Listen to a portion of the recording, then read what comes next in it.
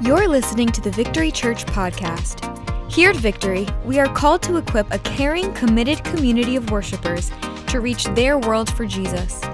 We hope you're encouraged by this week's message.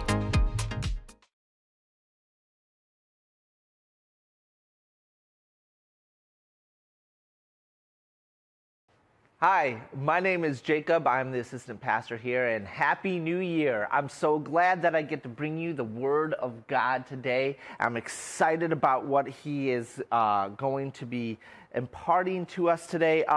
The last couple of weeks, people have been asking me, are you ready for the new year? Has anybody at home, have you been asked that yet? Are you ready for the new year? Listen, I'm not ready for today, let alone an entire year. So just don't ask me that. Obviously, that's a joke. I am really excited for the next year. I'm really excited to see what God does, and I'm really excited to see what great things God's going to do in Victory. So I hope you are as well. And as I was preparing for a message, as I was preparing what I was going to speak on, I was like, oh, well, what's going to be a good message for 2023?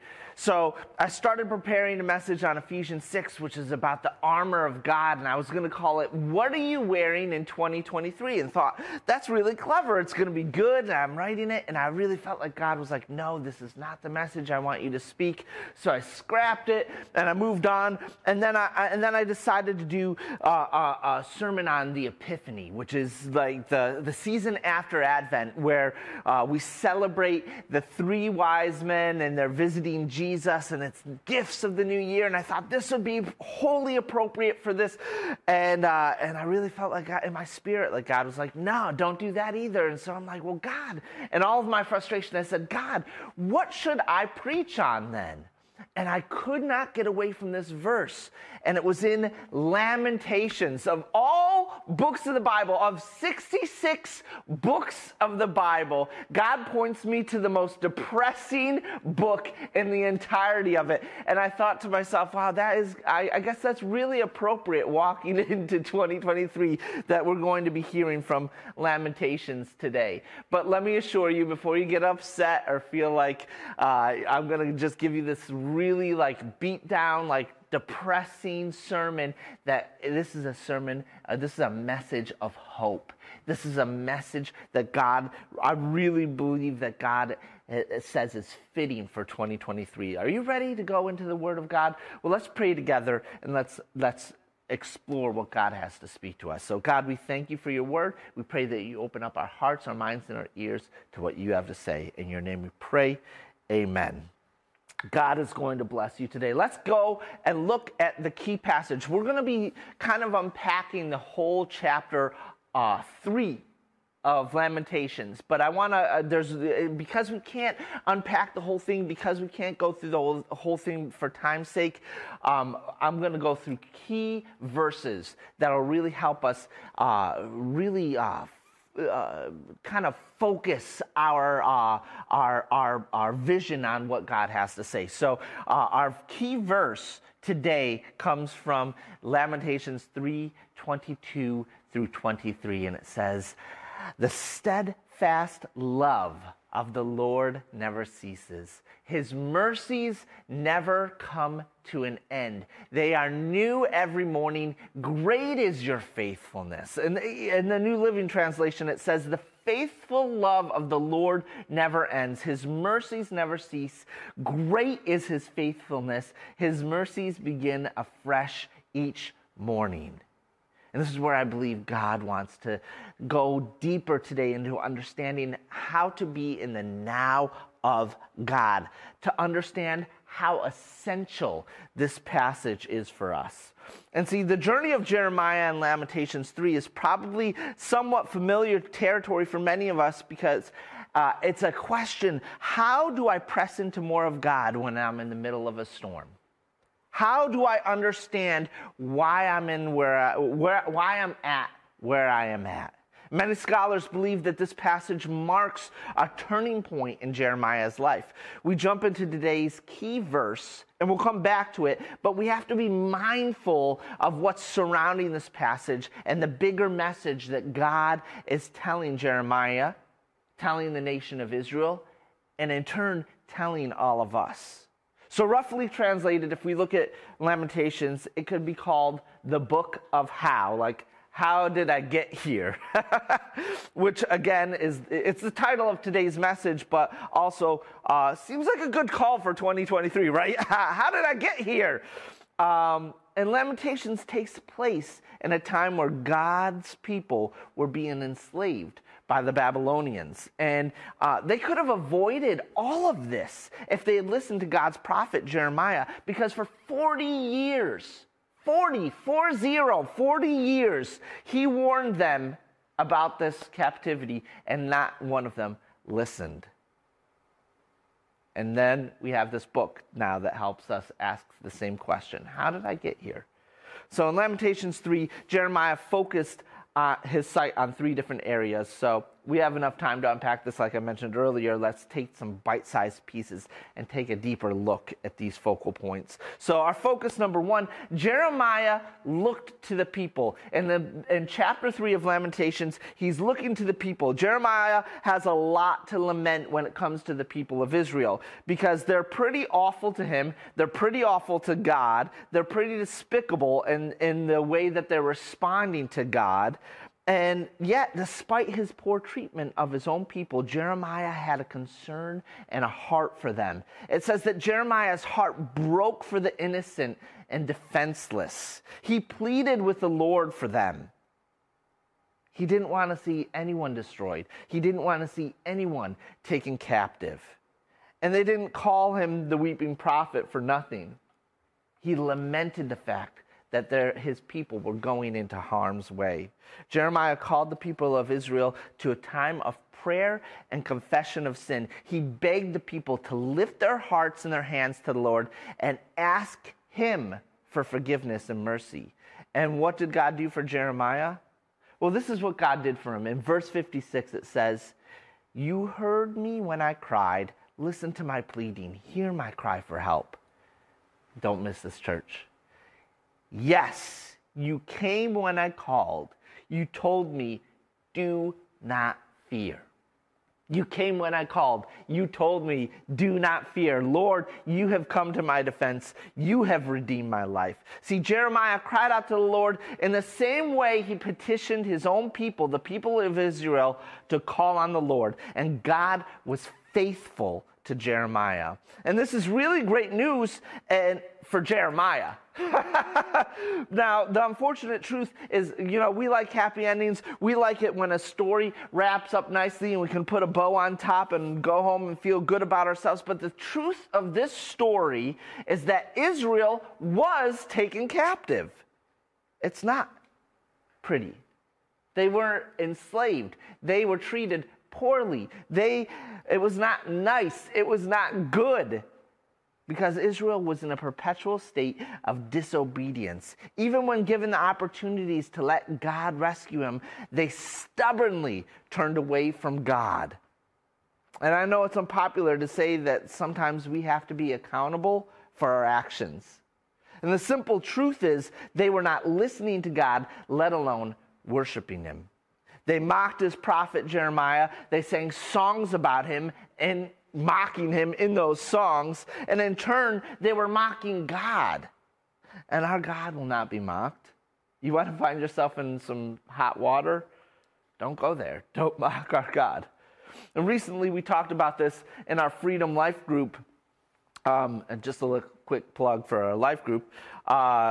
Sometimes we think the devil is after us, and that we have to take authority against him and over him. But what's really happening is God is after us, and we need to repent and clothe ourselves in humility. Happy New Year. Well, in college, I took a class called Spiritual Disciplines, and it's a freshman class that helps establish good foundations, and it helps you in your walk with Christ. And if you can believe it, the 18-year-old me was far more pugnacious than I am now. And one of my favorite things to do at campus, one of the things I loved to do, was go around and debate people when it came to the Bible and apologetics and theology and all of those things. I love to do it because because I had a pretty good knowledge of the Bible. I loved to argue, and I loved to win. So I would go around and do this kind of thing. And so we're in one of these sessions of spiritual disciplines, and my professor makes this bold statement. He says, I pray about every decision I have to make. And that kind of glitched out my 18-year-old brain because I thought, well, hold on a sec. Everything. So I raised my hand and asked very smugly, I might add, define everything. And he said, well, if I'm at a place where I have a decision to make, I ask the Lord for wisdom and guidance. I pray, God, help me make this choice according to your will.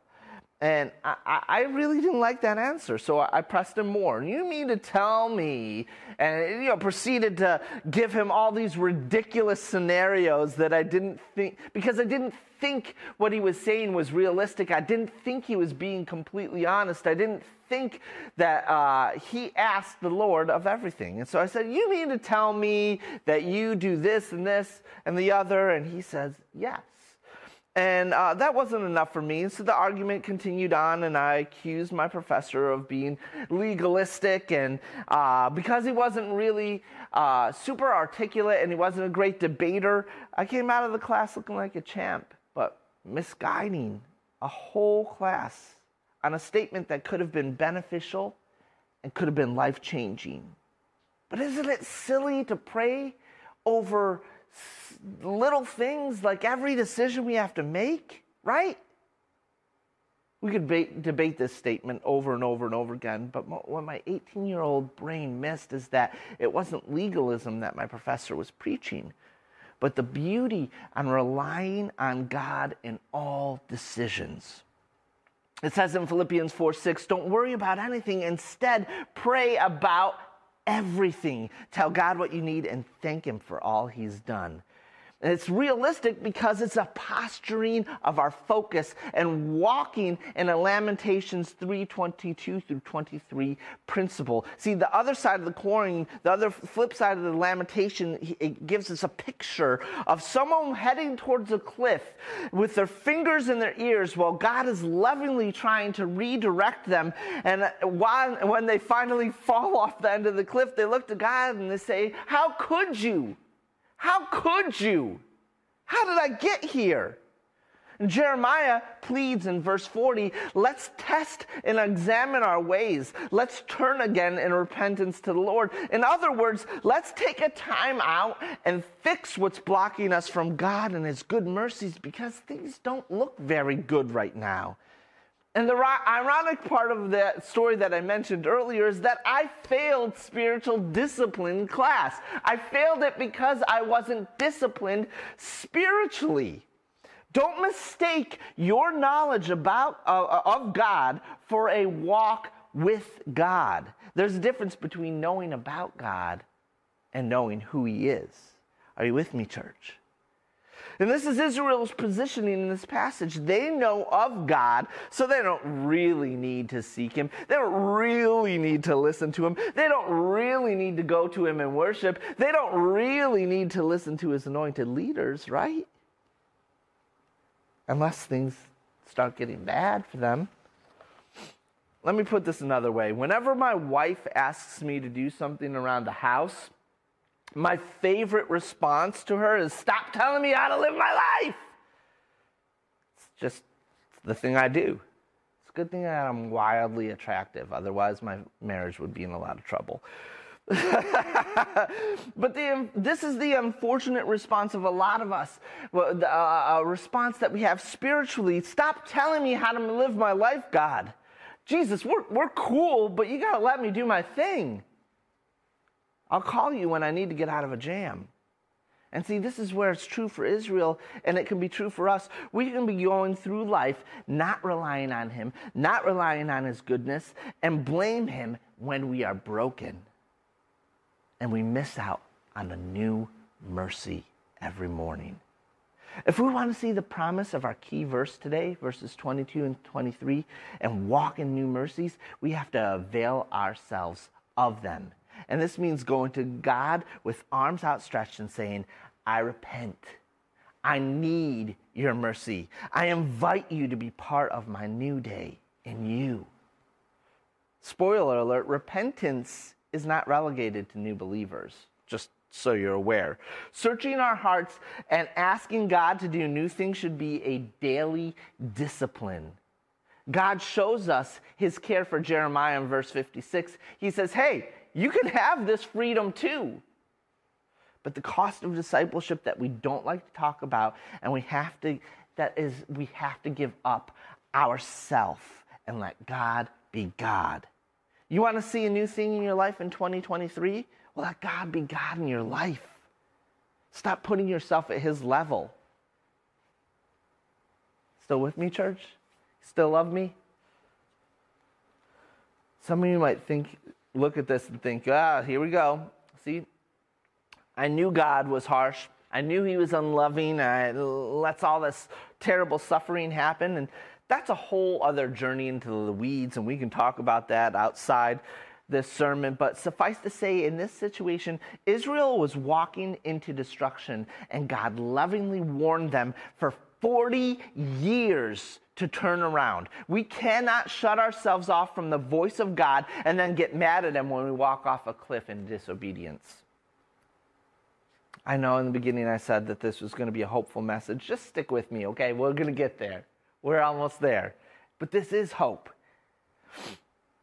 What we can learn from Jeremiah's focus of looking at the people, we learn that we have the freedom to come to the Father for new mercies, but that has to come with repentance and humility. See, God is our rescuer and deliverer, and he will always triumph, but we have to be willing participants in our relationship with him and die to ourselves daily. But this also teaches us to intercede for others and not just pleasant people, okay? This would be easy if we were just praying for people that we like. This is asking for God's mercies to extend to the people that have hurt us. People who are unkind. People we might even consider to be our enemies. See, when we fully experience the new mercies of God every morning, we grow in compassion, and it's the very same compassion that God has. See, he's giving us new mercies to give to others. I'm not saying start a relationship with abusive people. I'm saying that you can pray for people to find a new identity in Christ by asking him to intercede for them. It's a biblical blessing, and you'll find new levels of mercy and forgiveness. Neil Lozano says this. He's an author of a book called Unbound. He says, God wants us to learn how to bless others because blessings are incomplete until they're given to someone else. Let's move on to focus number 2. Jeremiah looked to himself. We start off the chapter with Jeremiah doing some self-reflection. He's looking to himself. Jeremiah saw an aged man on a winding path in the dark, pursued by lions, eating gravel. By the way, I just have to note real quick, in all of these circumstances, it seemed like he didn't have a choice, all but one. Not to eat gravel. It seems like that was well within his control not to eat gravel. I feel like I would be talking to my 2-year-old son like, hey, buddy, you don't have to eat that. I know it's a metaphor, but it just for some reason stuck out in my brain, and I thought that was funny. But the more that Jeremiah considered his feelings, the more hopeless he felt. And let's just cut to the core of this. Let's just go straight to the core, because we're called to examine ourselves, just like we talked about earlier, in case you zoned out. But when it comes to circumstances, if we look for God through the cracked version of ourselves or the hopelessness of the situation that we're in, we'll not only find a broken and fragmented version of God, because we're looking for God in a warped version of ourselves and broken circumstance. You still with me? As children of God, circumstances are not the lens we see our world in. When we're focused on ourselves, we see the lens of our circumstance, that narrow lens, that microscopic view, that lens that does not allow us to pull back and see the whole picture that God is unfolding. And I think one of Jeremiah's biggest issues, the place that we all have the proclivity to land, is that we do not know how to live in the now of God's mercies. And I'm not saying that I would respond any better. Listen, Jeremiah was mocked, ostracized, thrown into an abandoned well, and while his people waited to figure out how they were going to kill him. I have a bad day if I don't get a full night's sleep. So if I was into all these situations, it would really mess me up. What I'm saying is that Jeremiah shows us his capability of seeing the Lord's faithfulness in the moment. But it only happened when he stopped looking at himself. Can I say this is the hardest balance I find in my personal walk with the Lord? That's full transparency. I'm not always calm. I'm not always collected in my response to circumstance. But what I have found, and it's only taken me 42 years to find it, is peace in the storm. I can't calm the raging storm around me. I can't see tomorrow's events, but I know the one who can. Over and over and over, God has shown himself to be true to me. And just like in this passage, I can say, great is your faithfulness. You want to see a new year that is different than all the rest? Change your focus. It's kind of hard to see anything, by the way, if you're looking at yourself in a mirror, right? Jeremiah looked away from himself and by faith looked to the Lord. And now he can say, I have hope. Why? Because of God's mercies, his compassions, and faithfulness. See, this is where the rubber meets the road. Fixing our restless gaze on God is the key to all of this. It is the key to 2023 and beyond. You have 365 days of new mercies ahead of you, and they're available to you. And this all starts with humility and gratitude. See, Jeremiah takes a position of gratitude here as well. I no longer lament my situation, but I see you, Lord, as who you are. There's a significant physical change that happens in our brains when we begin to practice gratitude. The same brain function, I don't know if you're aware of this, but the same brain function that processes stress and anxiety is the very same brain function that processes gratitude. You can't process both at the same time. Funny, it's almost like God made us that way or something for some reason. It doesn't mean that your circumstances change. It means that you change in the way that you see your circumstance. Then your faith will build as God does something new. You see the beauty in this? I read this poem recently. I don't know who the author is, but it says this. It says, look to yourself and you'll be depressed. Look to your circumstance and you'll be distressed. Look to the Lord and you will be blessed. God has an endless supply of love. Will you receive it? God is faithful despite our faithlessness. God hits the reset button for us every day. Oh, thank the Lord that he does. And you may not feel like God has shown up for you. You may be experiencing deep hurt, stress, tragedy. You're trying hard to hang on to hope, but in the back of your mind, you know that this holiday season has come to a wrap and it's soon going to be over and you're going to be right back into the harsh realities of real life. You know that God shows up, but you're just not feeling it.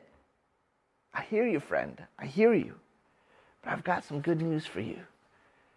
The beauty of new mercies is not only that we celebrate the blessings of God every day, but we also wait in anticipation for Christ to come again. Hope is on its way. This story isn't over. He's risen from the dead and will return as triumphant king. God showed up for Jeremiah. He showed up by giving us Jesus. He'll show up again. He always does. He is always faithful. His love never ends. Take heart. Take heart, knowing that you are following a God who promises to make things right again. Amen. It'd be so much easier if the Bible was only one page long, right? But it isn't. It's more than 1,000 pages long because God has not given up on his people. He has not given up on you. He has not given up on your marriage. He has not given up on your children. He has not given up chasing you down with his great love. He will not give up. His mercies are new. Even when we've lost hope, his mercies are new. The King will return to all this brokenness and make it new. And until that day, let our hearts burn with passion that we cannot hold in. See, when God breaks through and when we respond to his unfailing love and his faithfulness, when circumstances have zero effect on our lives, we can pause and say, how did I get here?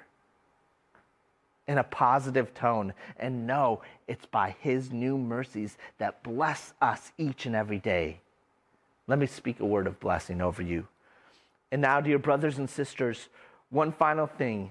Fix your thoughts on what is true and honorable and right and pure and lovely and admirable. Think about the things that are excellent and worthy of praise. Keep putting into practice all of you learned and received from me, everything you heard from me and saw me doing, then the God of peace will be with you.